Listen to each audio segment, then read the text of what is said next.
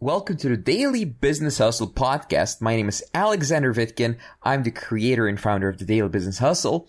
On this podcast, I share with you my top unbiased business advice, sales advice, and I talk to the world's top experts in their fields related to business.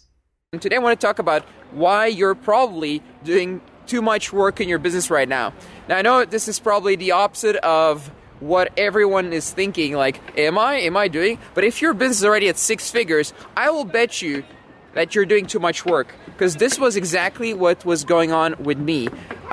Basically, the situation that I had happened was I was running my business for a year before I really hired a team of people, and it was like at six figures and everything, but I spent an entire year before I really started hiring people to help me out. So then I realized that all the stuff that I'm doing, I wrote it down and I made videos of it, just like recorded all the processes, every single process in my whole business basically. And it turned out you could write a whole 100-page book just from the processes. That's how many processes I was doing myself. And I mean like sales, like all the content, every single little detail. So what ends up happening is your whole mental RAM, like every single thing in your brain revolves around your business, which is crazy. You should never do that. It's not a scalable business.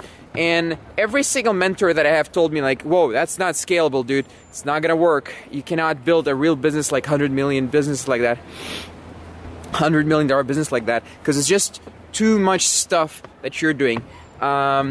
So the principle here is you should focus on doing what generates the most revenue in your business, not on every single little process, and give away as much of those processes to people that you hire. The key principle there is you need to make them so simple that anyone can follow them, almost anyone, like a slightly qualified person. So you don't have to hire like experts who have very specialized skills that if they leave the company, it's very hard to replace them. I know this doesn't apply to every single business and every single process, but as many processes as possible in your business needs to be super, super simple. If you can do that, everyone's replaceable and, relatively inexpensive. You don't have like six-figure earners and stuff like that. Now, the exception to that is you cannot have salespeople that close sales that don't earn a lot of money. Like if they're closing big sales, they need to make a lot of money. Like good salespeople are going to make a lot of money, for example. Another good example of who earns a lot of money, who's like hard to replace, is developers. That's usually hard to replace. They usually make a lot of money. So other than that, you pretty much should be able to replace anyone in your business and create process for almost every single thing that you do in your whole business.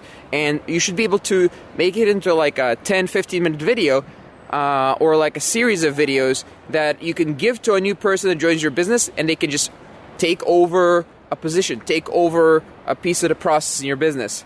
Another thing that I've learned is to pay people by result, okay? So of course, you could pay them per hour for something, but imagine if their job is to get leads on the phone, right? Which can be quite hard, even if people opted in. They need to chase them down. Now, to give them extra motivation so they don't just get paid per hour and they're motivated to actually get people on the call and actually make it happen, you could pay them a small fee for every person they actually get on the phone that results in a sale. So that's an example. Of course, salespeople in general, you need to pay them commission as well, so they're more motivated to close. If you go and look at the most successful business out there, you'll find that if you walk into like a random shop, like a street corner shop that's not a franchise, you'll find that everything's kind of random and it's not processed, and it's a very inconsistent delivery, which results in more refunds, higher expenses and everything, and inconsistent client satisfaction and stuff like that. So you want to avoid that. By creating all these processes, you can avoid situations such as these. You can make your business super consistent, deliver consistent revenue for you, results for your clients, and have your business grow very, very efficiently. And that way, once you go from 10 employees to 100 employees, it basically barely even matters because you have all the process. You just add people to the process. Of course, 10 to 100, there's going to be more issues that pop up, but it's going to be much simpler than if you don't have process, you just wing it and rely on people to train people, and it just becomes a kind of a mess. I've even found that quite complicated processes can be written down and summarized in very short videos and documents. And this makes such a huge difference you wouldn't even believe. So what I'm saying is you can take yourself out of almost every single thing that's being done in your business and focus just on the stuff that makes the most money. You should do that. It makes all the difference. It's the difference between a 6-figure business and basically an 8-figure business or a 7-figure business. So one last point that I wanted to add to this is, for me at least, I got like really attached to parts of my business. Like, I really want to talk to every single client that I ever have personally and just establish that relationship from the very start. Now, this is great, but if you insert yourself into the sales process for every single person, guess what? Your business cannot make more money, more revenue than the amount of sales calls you do, which is ridiculous. Like, this is a very bad mindset.